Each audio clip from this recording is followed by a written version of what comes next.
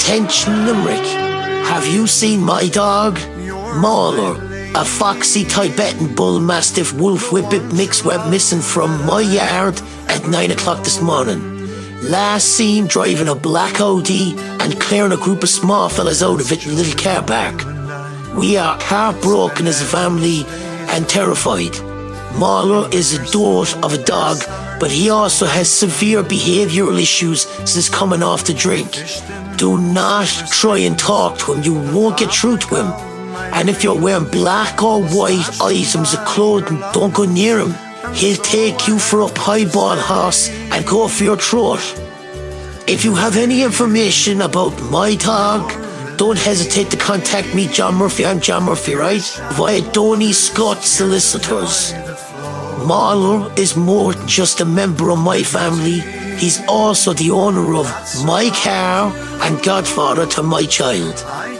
Mauler, if you're listening, please come home. Okay? Let's bring my bastard home. Because this is an episode about special effects, do you have any party pieces or any hidden talents? I can make my shoulder blade kind of pop out of my back. I think that's called a disability. You know, what's yours? I can do impressions, and one of my impressions is Tangina from the Poltergeist. You know, the little woman. Yeah, I do, yeah. I'd love to hear it. Okay, so here we go. Here we go. Caroline!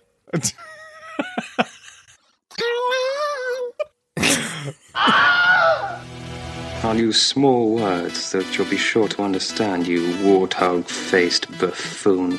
What you just said is one of the most insanely idiotic things I have ever heard. Everyone in this room is now dumber for having listened to it. What did you say? You are a sad, strange little man. Don't call me stupid. Hello, and welcome to the Best Bits, a movie podcast. I hate the way I say hello. Hello.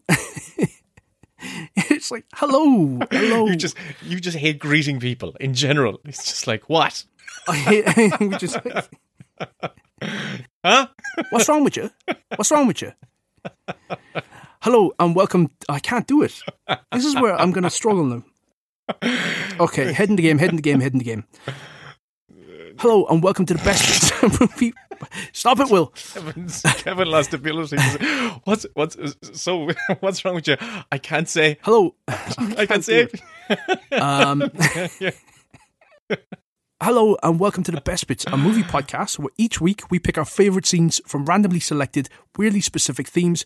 This is your co-host Kevin, a writer of 1 and a bit films and 3 and a bit episodes of TV, and I'm joined once again by my co-host of 3 films and a Christmas special, Will Collins. That has to be fine. That is absolutely it. You've nailed it. I'm not going to reveal the fact that it's taken you at least 7 efforts to get to get over that, but you did it. You got there. I'm so proud of you. Thank you. That means a lot. This is why you need special effects supervisors to make things look good on set. So, Will, this week we hope that we've got new listeners joining us again. So we're going to need to catch them up and fill them in on what the premise of the show is and what we do here each week. So take it away. Yeah, I'll take it away. And shoot it. Take it around the back of the shed and shoot it. And what we have is that we basically every week we randomly select a topic from a big wheel, and these topics vary from action scene to best sex scene to musical scene and everything in between.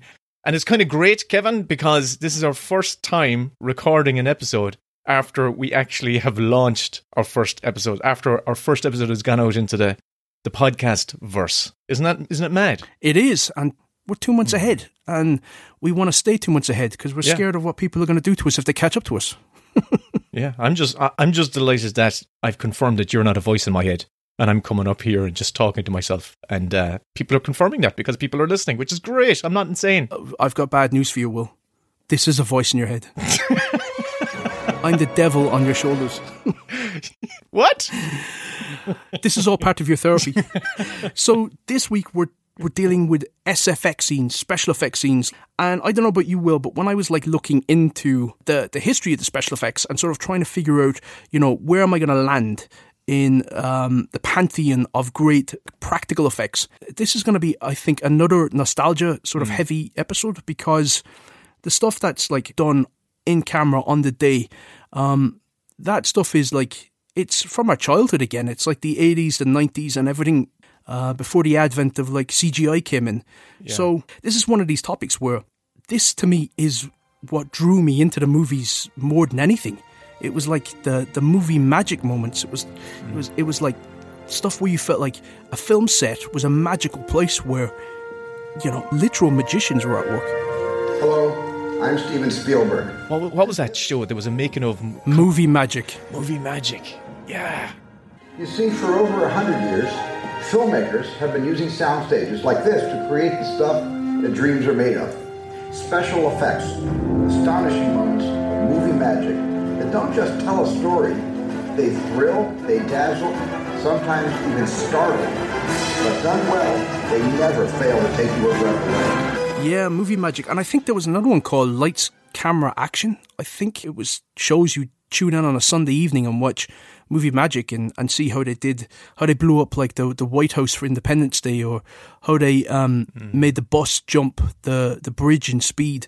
Well, one of the amazing effects, that still stands out to me and was one that really impressed me very early on was the skeleton battle scene in Jason and the Argonauts.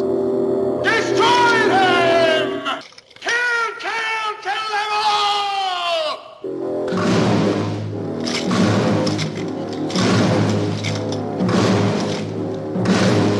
You've got actors on set fighting a squadron of these stop motion skeletons, which are being created in miniature, in miniature form and matched to the actors on set. And oh my God, it's like still to this day, like over 60 years later, it's incredible. And that was all animated by one guy, Ray Harryhausen. It is incredible because it's the ingenuity and it's sort of the craftsmanship. This sounds like fanciful and like, you know, where you're scripting your own life and stuff. But going to see Jurassic Park. Boy, no, I hate being right all the time. And obviously Jurassic Park just being Jurassic Park, just an incredible film that marries visual effects and special effects with like massive big animatronics and great CG for the time that still stands up to this day and works.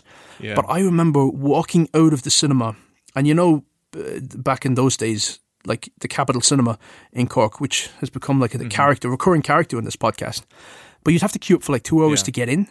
But you'd have this very slow sort of like trudge out of the cinema where it's like disembarking a plane, packed out. And I remember walking up the aisle slowly. The music is playing behind me and thinking, what age was I? I must have been 11 or 12. But I was thinking to myself, I want to do that. I want to do that. Whatever that is, I want to do that.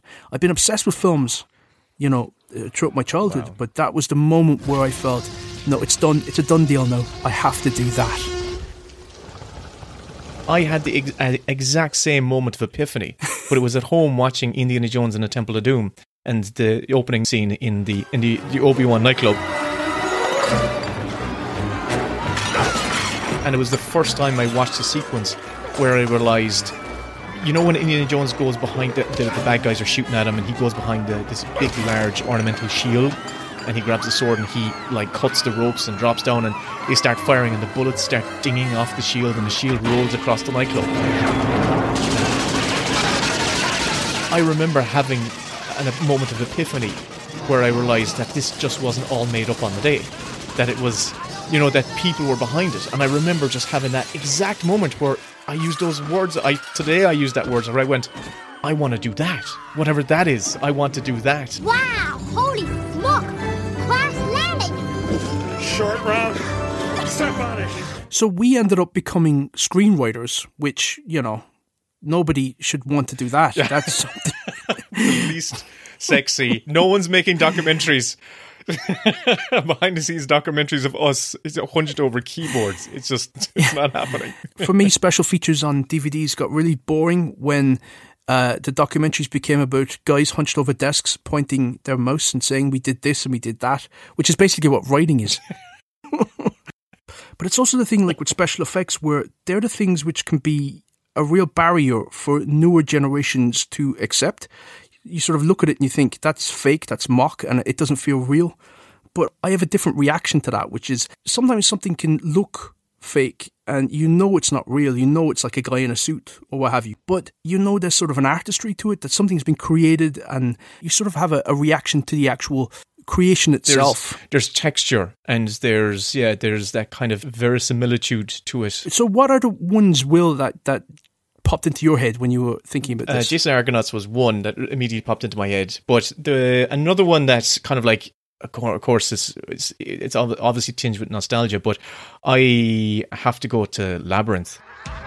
You remind me of the Babe. What babe? Babe with the power. What power? Power of voodoo. Who do? You do. What? Remind me of the Babe. I think the practical effects work in that is incredible, and particularly the creation of the little goblin character Huggle. I'm Huggle. Do you know where the door to the labyrinth is? Oh, maybe. Well, where is it? Like, that was an astounding achievement. Like, it took 5 people to bring that character to life. Yeah, it just feels like it's a guy wearing prosthetics, not sort of like an actual a puppet that's got all this sort of like machinations behind the face and stuff. You know, you talk about a younger generation kind of poo-pooing, all the older stuff, but Huggle, the creation of Huggle's character, still stands to this day. It holds up. Its quality. You feel that that's a real goblin. That's what I thought. There was one person, obviously a small actress inside, doing the physical performance of the arms and legs and the head movement, but then doing the actual eyes and all that sort of stuff. Like, there was 4 different performers doing all that, and every one of them, all those 5 performers, had to rehearse and work in synchronicity to kind of like make the line sell perfectly and give that character life and breathe life into it. And it was all done like in camera. The performance was happening right there with the voice actor as well. The voice actor was the person who was operating his mouth, we'll say, So for me, that was one. Yeah. I'm still blown away at how the craftsmanship and the kind of the synergy of all these performers that have to do it live in camera. I absolutely love it. I think it's brilliant. It's a fantastic film and a fantastic kind of like practical effect.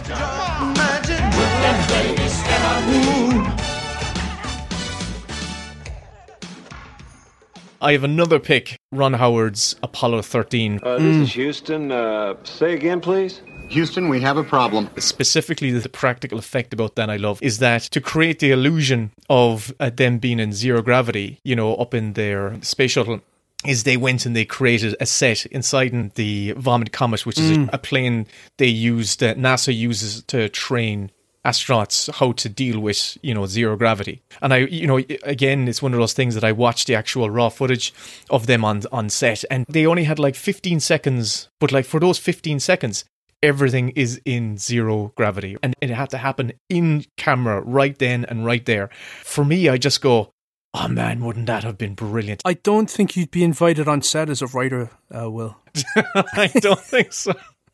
I think I might be a hazardous object to have. But yeah, that's the stuff where you'd watch it as a kid and you'd think, like, that's magical. I want to be on that set. I want to make movies. I want to experience that. And another thing about those shots is that the camera, not only are the actors in zero gravity, but the actual camera people and the camera itself is in zero gravity. So it creates there's a handheld natural zero gravity camera being used. And they've never done it before like this. So it's not like a locked camera, but so the cameraman is literally just holding onto it by one little handle at the end as it floats around the place and just grabs it before gravity kicks back in again after 10 seconds. And that's amazing. And that's why for me, Apollo 13 is still one of the best films set in space because of the reality of what they managed to achieve using practical effects and movie magic. Hello, Houston. This is Odyssey. It's good to see you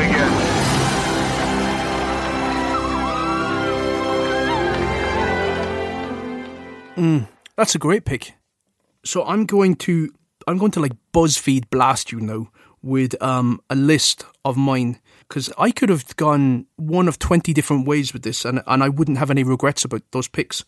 But King Kong, like the original King Kong, The Thing, obviously, Nightmare on Elm Street, Raiders of the Lost Ark, Of course. that big polystyrene ball that's chasing him. American Werewolf in London. And that's still horrific. There's the chestburster scene in Alien. Too terrifying.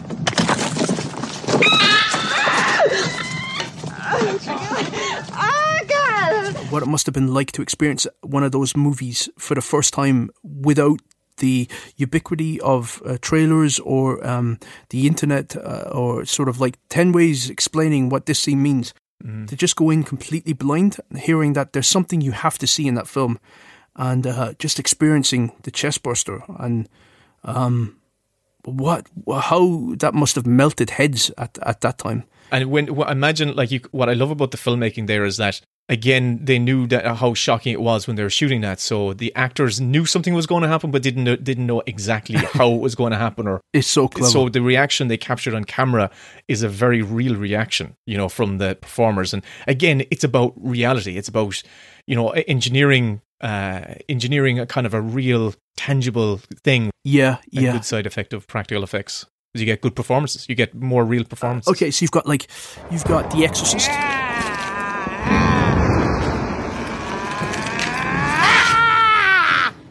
Fuck this. The bed levitating. The power of Christ compels you! Oh, does it? Does it compel me? The power of Christ compels you! The power of Christ compelling me? Is that what's happening? The power of Christ compels you! Guess what? It's not that compelling. The old age makeup on Max von Sydow. I mean, that's a special effect in itself. How old was he? Like, was he a lot younger? I think he was in his 30s, but they matched it so well that you look at that now and you think that Max von Sydow was always in his 70s. Yeah, that's actually what I had the illusion. I grew up thinking Max von Sydow has been old for a long time. He has. Just grew into that makeup. Wow. And now he's the oldest he's ever been. He's dead. Oh, yeah. Poltergeist, Ghostbusters, Close Encounters, Blade Runner, the flying cars, Lord of the Rings, the first perspective stuff with the hobbits where they made them look really small. Yeah, that was going to be one of my picks. I love the first perspective stuff. That for me is real magic. I love that. Selling this scale and selling this world. But I will say though, the one special effect in that film that I hate are those disgusting hairy feet that the hobbits wear. So creepy. Yeah, they're pretty. Couldn't they just shave them? So this was difficult for me because it's like, do you go the route of picking what you consider to be objectively the best that nobody else is going to have any issues with, or do you go the subjective route and go with the one which affected you most? And I really, as I say, couldn't pick. Mm-hmm. So I did a phone a friend thing, like Who Wants to Be a Millionaire, and called in our very first guest expert. So I called Dan Martin, who is great, a special effects designer, and he's worked on films like Possessor and Color Out of Space, and he's currently up for a Chainsaw Award. Well, he's up for 2 at the moment, so fingers crossed for that. But I called Dan, so I wanted to pick Dan's brains, and I'm going to play for you now my interview with Dan. So Dan, I have never interviewed anyone before, and in order to do this, I sort of looked up sort of questions that were online. So my first question to you is, tell me about a time when you've demonstrated leadership. And the second part of that question is, what do you consider to be your greatest strengths? I think that it probably doesn't work in my favour every time. But the way in which I have demonstrated strong leadership is that I don't have a filter, and so will suggest mad shit to directors. And sometimes it means producers hate me because I'm basically pitching for work that they hadn't budgeted for. And sometimes it's like just crazy shit on the last minute at set, like on set at the last minute. I'll be like, oh, what if we did this? And then everyone fucking hates me because I've just added some time to the day. But you worked on Human Centipede 2? Yes. Obviously, there were no practical effects on that film, but what was it like shooting it? Well, I mean, like any documentary, it's always very hard not to intervene. Oh my God. Yeah, it was, it was mad. Was it smelly? It was, but not in the way that you'd expect. I was in charge of, among other things, making up all of the fake shit, and that had to be food grade, because it was going in mouth. And so I was using a modification of the recipe that Pasolini developed for his film Salo, 120 Days of Sodom. Wow. And as you can probably guess, there's a lot of chocolate in that. So actually, the whole set smelt... There's chocolate and marmalade in it. So the whole set smelt like a Terry's chocolate orange. The two difficult things when you're dealing with fake shit on set is, one, convincing people to eat it, and two, getting them to stop eating it when they found out how delicious it is. Oh, there we go. There you go. This week I am doing best practical effects, and obviously I watch these things as an audience member, and I don't really have the expertise to sort of judge these things on a technical level. But I was wondering what it is that you look for in a great practical effects scene, seeing as that's the realm in which you work. Absolutely. I mean, it's very hard to pinpoint it, just because it's such a broad field. There are so many things that count as practical effects, whether it's prosthetic makeup effects or, like, you know, environmental effects, scenic, camera trickery. All of those things kind of like work together. And so when you first asked me to do this, I put together like a long list of things that came to mind, whether they were formative for me or things that I loved or things that like made a huge difference to the way I saw effects and film effects. But to be honest, as far as like perfection in camera practical effects goes, it's got to be the head operation in Terminator 2.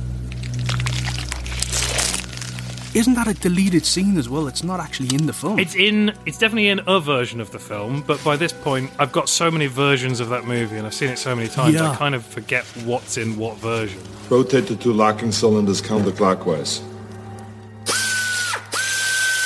Yeah, it's one of those great deleted scenes, but that's an incredible one. That's sort of like using the isn't it Linda Hamilton's twin sister? Hamilton's twin sister, who also features very heavily in the T-1000 sequence at the end when he's pretending to be Sarah Connor. But yeah, that shot in Terminator 2 when she's pulling the chip out of Arnie's head, and it's an over-shoulder shot. Well, it starts off as a close-up on the skull with her rootling around inside the head, like way deeper than you could do with a traditional prosthetic. And then the camera pulls up a little bit and tilts, and it becomes an over-shoulder two-shot of them in the mirror, but over their shoulders. And it's done with the real Linda Hamilton and Arnold Schwarzenegger in a reverse-built version of the set on the other side of a window dressed to look like a mirror in a fake wall, with Linda Hamilton's sister playing the back of Sarah Connor and a puppet playing Arnie's head for the operation in the foreground. And it's unfucking believable. I was listening to Will Wisher on a podcast just recently, and he was talking about that being one of his favourite scenes, and he was really disappointed when it got cut because it sort of signifies this transition as well for John, which says, like, if you won't listen to me, how do you expect the rest of the world to take me seriously if I'm supposed to be this great new leader? Look, Mom, if I'm ever supposed to be this great military leader, maybe you should start listening to my leadership ideas once in a while. So my own mother won't. How do you expect anyone else to? But they cut it for time. Yeah.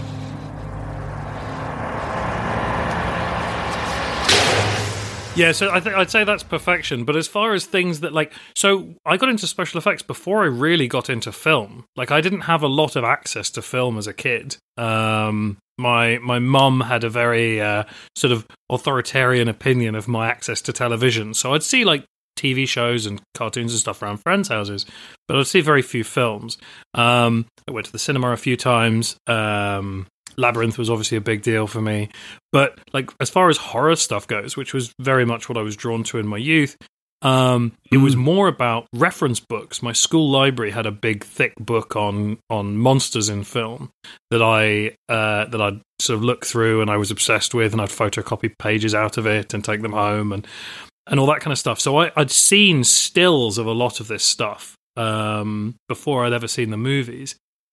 And then when I got to see the films, I was already like going as hard and fast as I could at getting this stuff because my only access to it was semi-illicit anyway, because it was without the consent of my parents. Yeah. And so that immediately fell me into the group, like, you know, threw me into the social groups who were trading like the video nasties and all that kind of stuff. So I saw these amazing movies that a lot of my my direct contemporaries at that point in my life had no idea existed. And so I was seeing these amazing things. Like the very first thing that came into my head when you asked me was Ruggero Deodato's Cut and Run from 1985.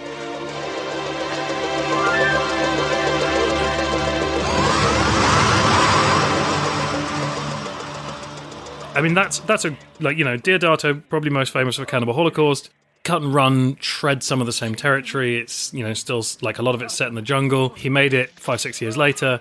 It does a dual narrative between the urban jungle crime and the actual jungle, but it has a scene in it that was lifted wholesale for Bone Tomahawk a few years ago. Oh, God almighty. Well, that sequence is horrendous. That scene comes from Cut and Run, and if you can imagine me, in 1985, I mean, obviously not quite 1985. I didn't see it. I didn't go to the premiere or anything, but I got hold of this like bootleg VHS that had this grainy effect in it, and it like my jaw was on the floor. It's like, fuck. Okay, so we're allowed to do this kind of thing. Like, this is within the realm of special effects.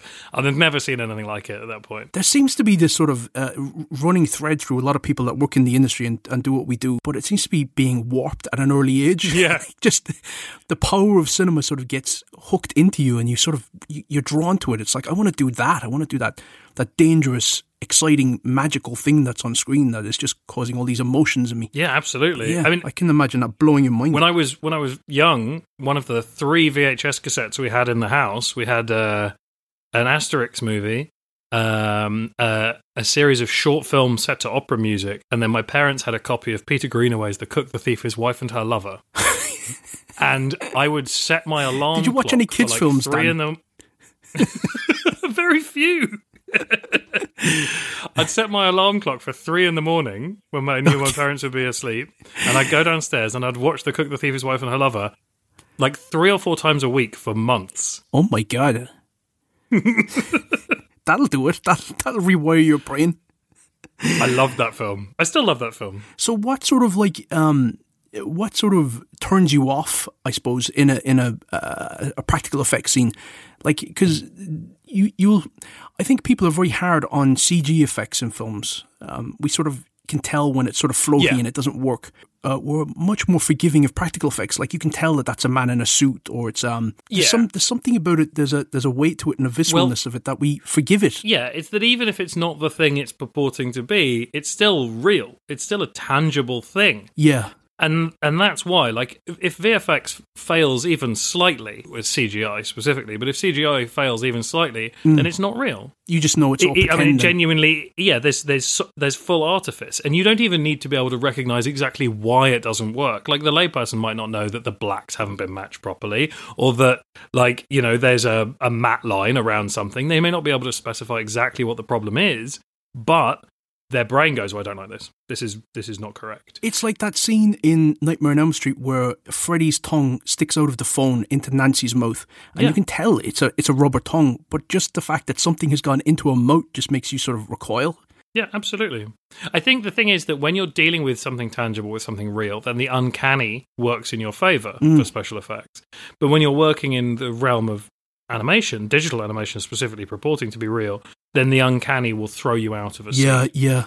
Like, I still get a huge amount of enjoyment from very bad special effects. Yeah, there's sort of a playfulness to it. It's sort of, you're seeing somebody, imagination on screen. Somebody has made that. Yeah. I remember seeing the behind-the-scenes footage of The Thing, and the actors talking about they used to love going down to the workshop to see this sort of grotesque but beautiful creations that Rob Bottin was making. Yeah, absolutely. I mean, Bottin was on my list as well. The 180-degree radial track headshot in RoboCop. You probably don't think I'm a very nice guy, do you? Buddy, I think you're slime. Is another example of an amazingly brave and well thought out special effect. Give the man a hand! He's already been shot a bunch of times. He's lost limbs. He's very almost dead anyway. And it's just before the headshot that kills him. And it starts on his face, and he's rocking back and forward, screaming in pain. It starts on his face, and it does a 180 radial track around behind him until it's behind Murphy, shooting across him off to Boudica. And Boudica fires his gun, and the back of Murphy's head blows out, and he falls over. Okay, let's get out of here. But again, it blows out with real depth, a way that you could never do with an actual actor.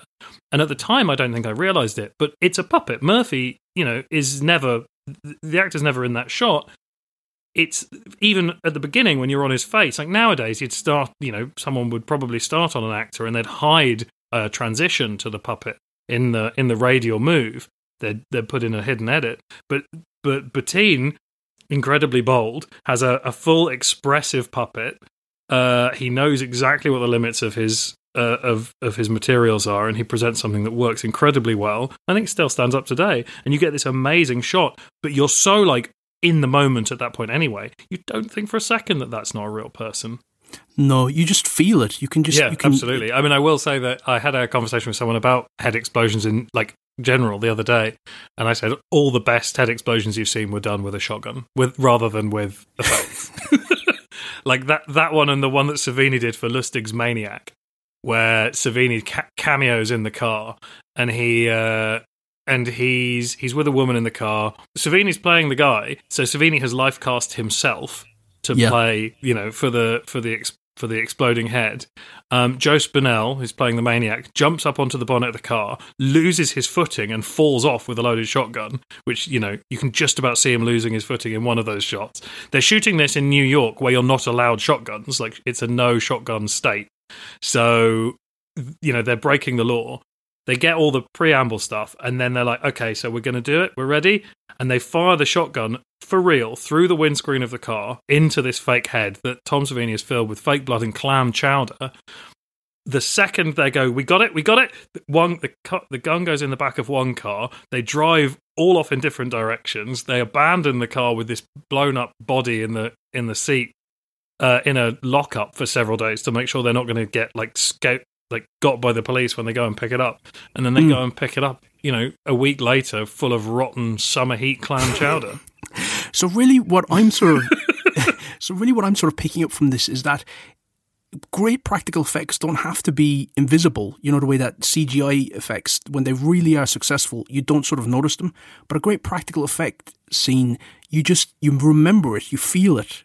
And even if it's got sort of little flaws about it or things where you can go, well, that's not real, that's fake. The fact that it's so well done and executed, it's like you go to a magic show and you know that the magician is doing tricks that it's not really happening, but it's the trick. Yeah, it's the but it's the fact that it's that it still wows you and you don't know how they did it, that it leaves that impression on you. Well, it's appropriate that you make that connection, because I was a magic nerd before I was an effects nerd. And effects owes a huge debt to magic. The origins all those forced perspective, silent era stuff. Exactly, but even the old double exposure stuff, where Méliès would run across screen with a black bag on his head and then rewind the film and run across screen with a black suit on, but he'd stop halfway, so it looked like he carried on and the head stopped. There's an incredible transformation in a black and white film, and I forget the name of it now, but it's a woman that turns into a crone. You're the octopus. And it's stunning. It's a legitimate special effect. So they filmed through a piece of gradiated glass, which had a colour filter on it, like filming through one lens of a pair of 3D glasses. And the actress had 2 lots of makeup on. Obviously, this could only be done in black and white. She had let's say red and green. I don't know for certain that it was red and green, but she had one set of a beauty makeup in red and a crone makeup in green. And so when you film through a red lens, you only see the green makeup. And then as you slide the glass across and it transitions from green to red, then you see the other makeup instead. That's ingenious. The fact that they were coming up with that back then, it's incredible. Absolutely brilliant. What's the thing, Dan? I'm curious. What's the thing that you wish audiences, but also filmmakers, because sometimes you're working with, first-time filmmakers or people that don't have as much sort of experience doing or using practical effects. What's the one thing that you wish people knew in general about what it is that you do? I don't know. I mean, I'm not for the audience. I'm happy for them to go in the dark. Like you said, it's like a magic trick, and the less you know about it, and obviously I undermine this somewhat by talking constantly, but and for example, having just explained how you do an effect, but I do think that often not knowing. I mean, with gore effects and horror effects, often the oh my goodness, I can't believe I just saw that moment is as valuable. Like the concept is as valuable as the execution. As far as working with like first time directors go, just that it's gonna take time. Yeah. Like not just on set either. Like, to be honest, the more experienced you get, the less time it takes on set, because the more you have figured out how to soak up all that time in pre-production. But that things are going to take time ahead of time, and that what might seem like a tiny change is never a tiny change. Will I tell you where my head is at and see what you think of this being like my favourite scene in a movie, a practical effects scene? So I was thinking it would be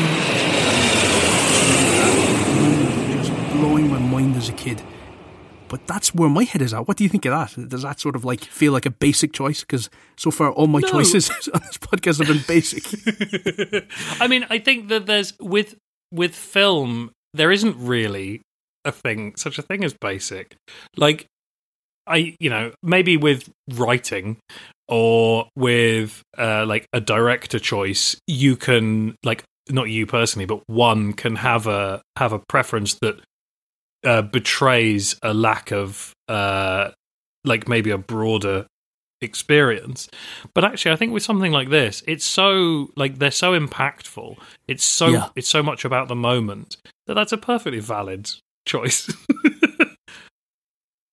I'm not expecting you to turn up and bust out. Like, to run you through some others on my long list.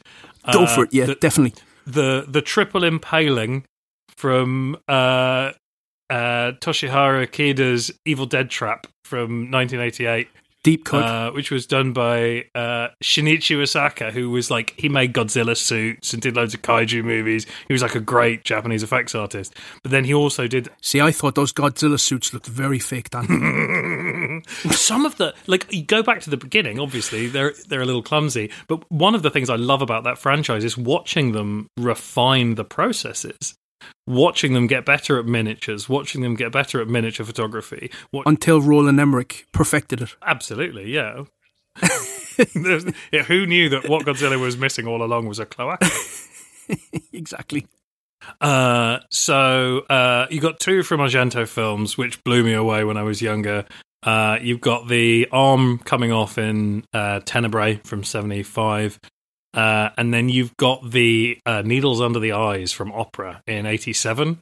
Oh, horrible. Like, to stop her from blinking while her boyfriend's sort of executed. Yeah. And again... How did they do that?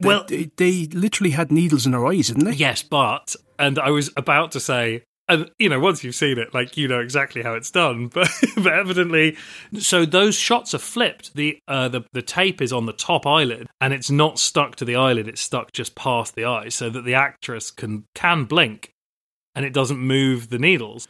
But they just edited out all the blinks and flipped the footage. Oh, okay. So if you look, the corners of the eyes curve off, the bottom, the tear ducts curve off. That's brilliant. Listen, Dan, this was my phone a friend sort of like guest expert opinion, and you've definitely come through for me. So I'm going to go back to Will now and thank you, Mum, and drop some knowledge on him and tell him he's got to watch Evil Dead Trap. Definitely, that's right up Will Street, I can tell you. Thanks a million, Dan. Thanks, man. I love Dan. Dan should be like our third co-host. He's great. He's really great. Oh, Terminator 2 as well. I was surprised that he came up with that. I thought it was going to be some sort of like creature effect. It's a great pick as well. Which is a trick shot as well. It's like using mirrors and stuff. It's a fantastic effect, and it's one of those moments when you see it done, when you see it like the execution of it, and it really just boggles your mind. You go, wow. I love that he mentioned RoboCop. Oh. That's one of those films which, when I think back on it, I think, like, what was I watching? That is probably the most violent film that I'd seen as a kid that felt like it was marketed towards me, because he's still called RoboCop. It was a cartoon when I was a kid. But Kevin, man, listen to me. I'll quickly tell you about my experience with RoboCop. I remember going into my local video library on a Friday night, and in the new release section, there in front of me was like a amazing looking cover for this really cool superhero called RoboCop for $150, and I took it home, and I just thought it was like a cool superhero dude. And and this was going to be one of my picks for effects, actually. When we got to the scene in the boardroom where they're introducing Ed 209, the kind of like the pre-RoboCop version. The executive hands a gun, tells a junior executive to point a gun at Ed 209, and oh my god, Ed 209 just blasts him, and they must have like put like 100 squibs into that actor, and my brain was just like melted as well. I truly believe that I watched the director's cut of that film because it went on far too long. It went on way, way too long. And I was just traumatized by that scene. Do you know what my favourite special effect, though, is in RoboCop? It's when the head of OCP falls out the window. Oh, and he's got long arms. He's got long arms. He's got the big, long arms. Goofy. You're thinking, that is rubbish. Turn it off. I don't want to watch anymore. It was the end of the film, so you were lucky. It was like going the worst effect as the last one. It's crap. And it's still, if you watch the director's cut, I still think that is quite potent, even though you can see the kind of the rubberiness of the effects, but it's real, it's on camera, and the actual RoboCop suit is amazing, and how they did that, and it just looks cool, and anyway, I could talk all day about RoboCop. Love it, it's great. Excuse me, Robo, any special message for all the kids watching at home? Dead or alive, you are coming with me. It must be so hard to act against like a tennis ball or what have you. I remember being on the set of Grabbers, and obviously we didn't build a 35-foot, intergalactic octopus, but it was no way. We built some of the smaller ones, but I remember we were outside in a Baltic winter. It was absolutely freezing. That was the time when airports were closed because of the snow. It was unheard of at the time. In fact, we lost days of the production because of snowfall. And we never got them back, but I remember being on set, and we had the ray machines going, and it was freezing. Wow. And Richard Coyle, who played O'Shea, the protagonist of the film, was standing out there at like midnight with the ray machines going down on him, and he was saying like, the eye line, where's the eye line? And somebody had to run back in and say, it's there, and point. And then he had to look up and pretend that this thing was coming towards him. And so I can just imagine how difficult it is for actors to sort of create the world in your head rather than responding to what's in front of you.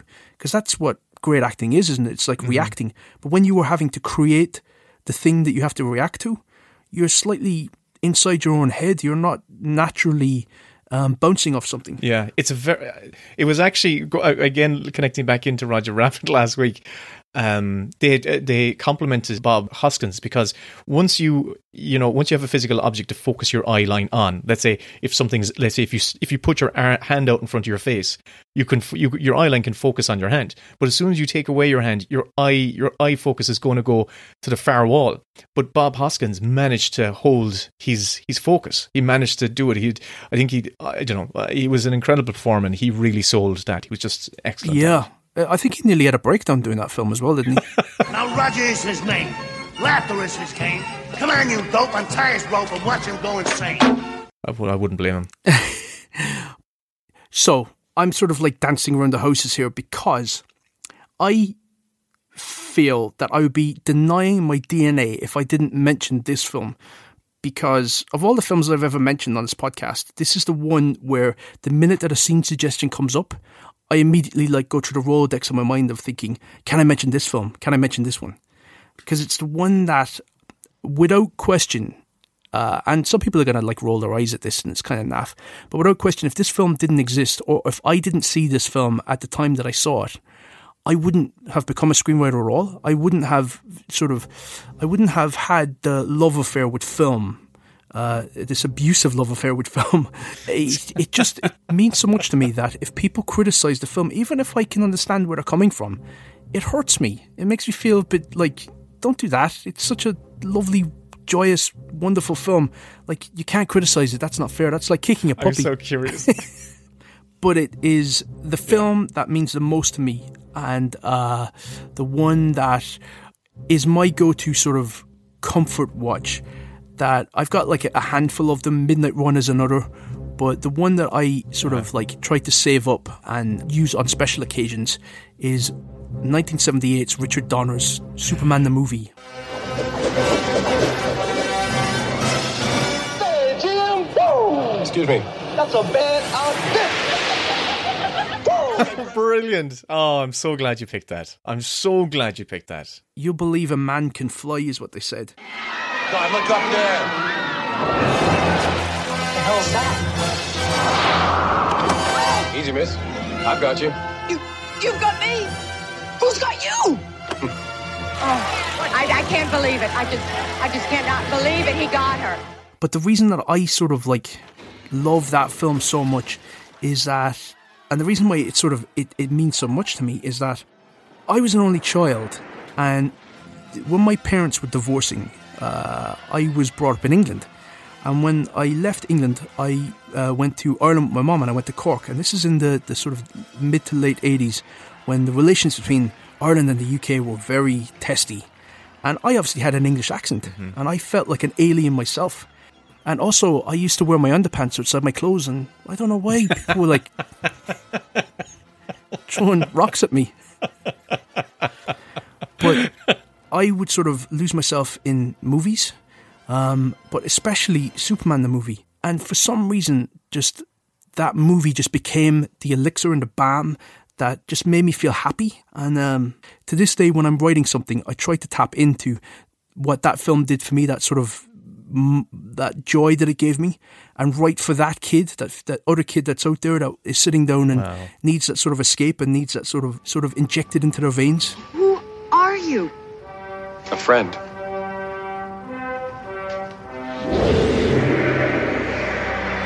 Bye. Christopher Reeve, he was a special effect himself. That one shot where when he's in the Fortress of Solitude and he takes off, you know, it's a long shot, and he takes off, and it's just one shot. It's a locked-in shot, and he flies. Colin Chilvers, who was the guy that won the Academy Award for that, he was like the creative supervisor and the director of special effects on it. He said, you know, because they filmed the first two films back to back, so they were filming for about 18 months. This was like Lord of the Rings style. Wow. They were constantly dealing with technical issues, but they did that shot, and it was that moment of Christopher Reeve banking as he flew out of the Fortress of Solitude, and it just lifted everybody's spirits, and from that moment on they felt like renewed to sort of carry the film home. It's fulfilling the promise of the movie tagline, you know, you'll believe a man can fly.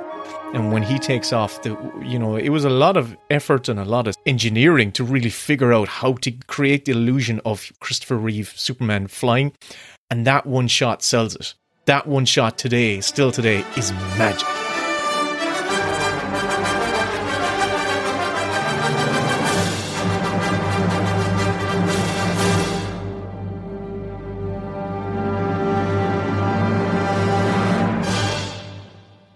But it's not my pick. Oh. I chose for my favourite special effects scene in all of movie history. There was only one choice, really, and it is the three-titted woman from Total Recall. The tree-boobed. I thought that was incredible, and it's still, I think about it still to this day. I'm sure you do. It's like, how did they do it? And why did evolution require a third breast? They're all connected. What the fuck? What was evolution? And why did I put it there and not like underneath the other one? It just seems a bit awkward. No, my pick gave us a master filmmaker.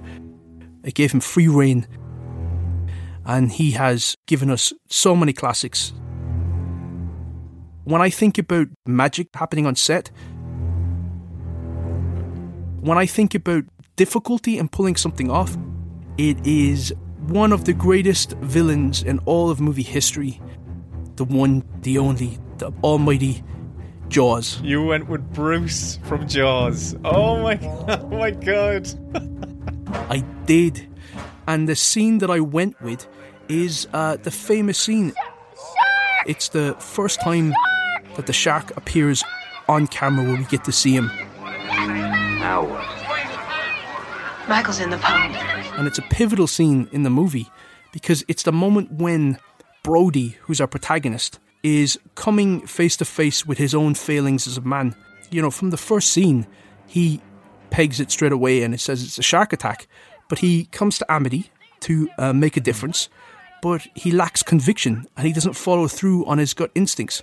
So he can't really be much of a hero if he doesn't do the thing that he knows to be right. And it's in that moment, it's the most crucial moment for me in screenwriting is the midpoint. It's when, as we say in screenwriting terms, it's the point of no return where the character, the protagonist can never go back to their old world. It's like things have changed now and they've changed fundamentally. And it's at that moment where that's when we get our first visual of the shark itself, when it kills the instructor.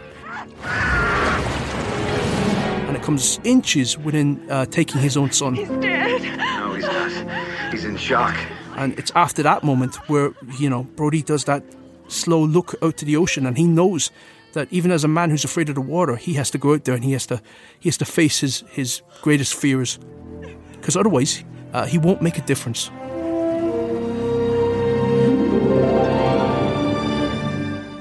The shark works so well, or the effect of the shark works so well when we kind of get these shadowy kind of like suggestions of just how big and just how fierce it is. Another example is like the buoys that they shoot into its skin and they just like pop up out of the ocean to indicate that it's there.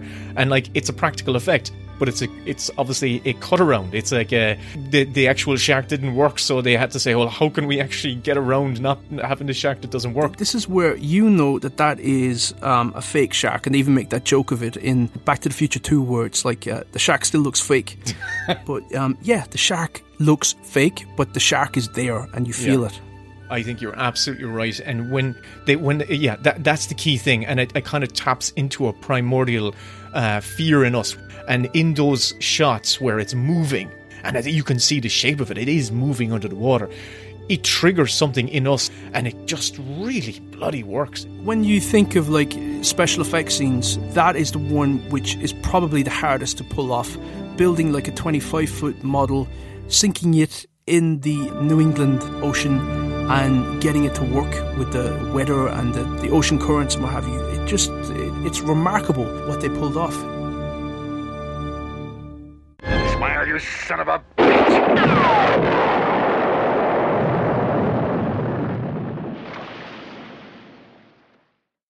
There we go. So now I got to spin the wheel for you, Will, and figure out what your scene's going to be for next week. You know what I just remembered? I have a veto in my back pocket here. It's just burning a hole in my back pocket. Okay, skip week. Yeah. So my veto. Yeah, I'm just not recording a podcast next week. I'll bring Dan back. Dan's my favourite. Dan, watch yourself. Kevin's all mine. Back off, Dan. Okay, here we go. Thanks, Dan. Thanks, Dan. Spinning it. Appreciate it. And it is... Oh, this is a really weird one. Okay. It's best... It's best Alan Smithy scene. Okay, so... What? Alan Smithy scene. So the nom de plume of the director who's taken his name off the film. That's the name that people use when they don't want to be associated with the film because the film is so bad that the director wants to take their name off it. But you know what? That should be. Sometimes when you get the topic you want to get, it's actually a nightmare because there's too much to pick from. But then when you get a topic that you really go, I don't know what to do with that, it actually turns out to be great because there's a very limited number of films to pick from, and it's kind of interesting. I love the fact that I haven't got a clue where I'm going with this, and this is going to be fun. This is okay. Will, where can people find you, and where can people find us? People can find me and us on Twitter mainly. I'm under Willem's Film, WILLUMS FILLUM, and we're also under the Best Bits Pod. Isn't that right, Kevin? It's not us on Twitter? That's right, and I'm on Twitter under at Kevin Lehan. But also, for all those that are listening and that are enjoying the podcast so far, rate us and review us on your podcast provider of choice, because it really, really helps us get the word out about the podcast, and it sort of like triggers the algorithms, and then it gets recommended to other people. So if you're enjoying it, share the podcast with those that you think might like it as well. Doing us a huge favour, and so until next week. Until next Best week. Alan Smithy scene. Alan Smithy. I'm going to interview Alan Smithy for next week. I'm gonna find a random Alan Smithy in a non-existent phone book and call him and say, "So, you've an interesting catalogue." Well, I am great at impressions, so if you need me to pretend to be Alan Smithy, just say the word. Oh, Daddy boy, the pipes are calling. The Best Bits podcast is produced by Will and Kevin. All audio clips and music heard in this episode is the intellectual property of the respective copyright holders, and no infringement is intended. If you enjoyed this episode, please like, share, subscribe, rate, review, all that good stuff. If you have any notes, comments, scene suggestions, or just want to get in touch with us, email us at bestbitspodcast@gmail.com. And here is a clip from the lads' latest Mini Bits bonus show. The full episode, plus 100 more, are available on their Patreon. The best bits with Will and Kevin. No, the best bits with Kevin and Willem. For the films and the TV and the latest films. Something. Don't forget that you owe us €3.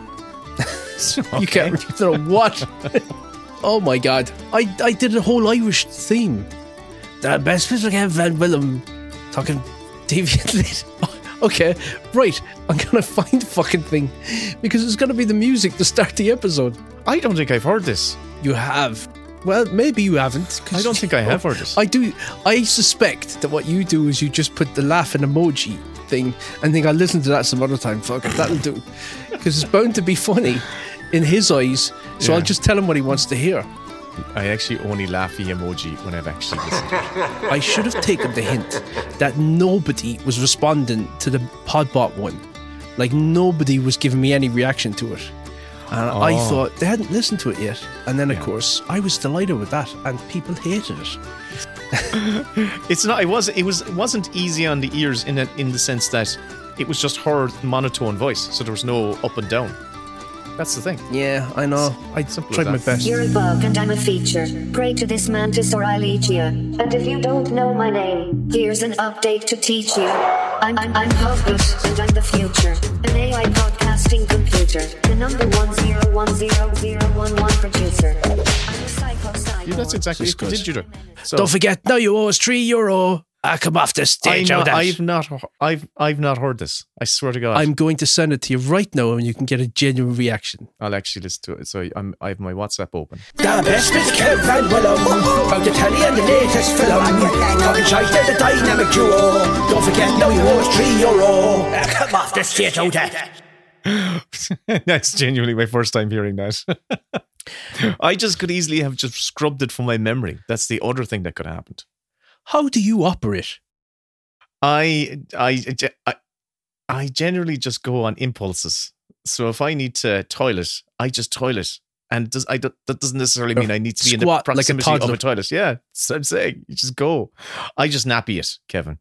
I just adult nappy it. Oh, we've got loads to talk about.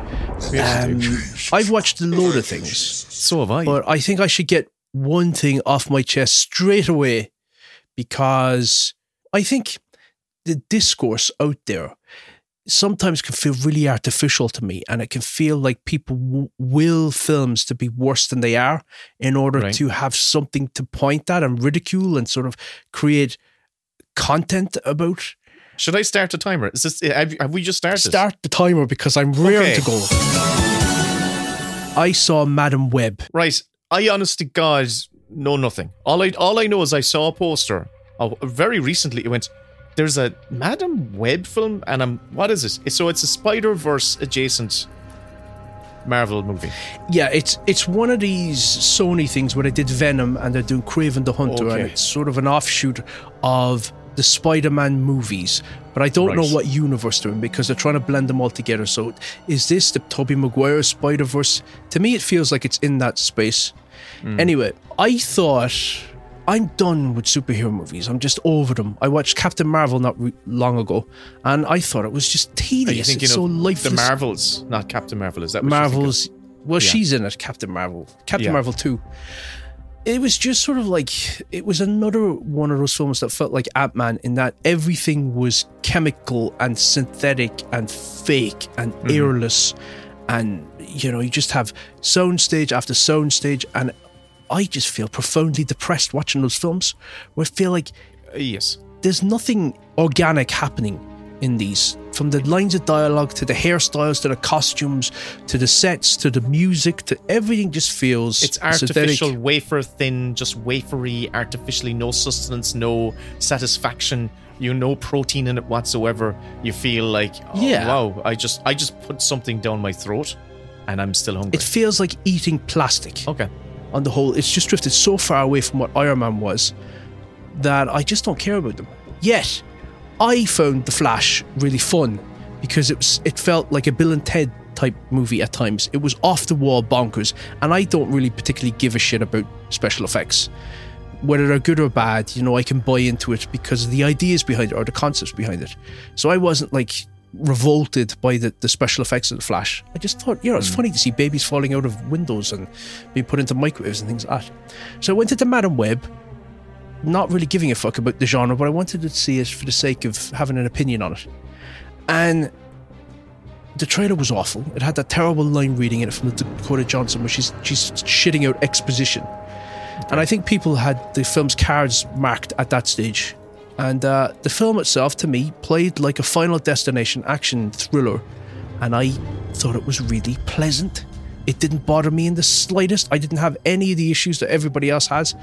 It was a reluctant hero with no superpowers whatsoever other than having premonitions, trying to keep 3 teenage girls alive against somebody who's like the evil version of Spider-Man who wants to murder them.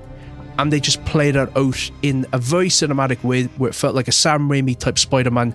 It looked as good as that. It was all real locations.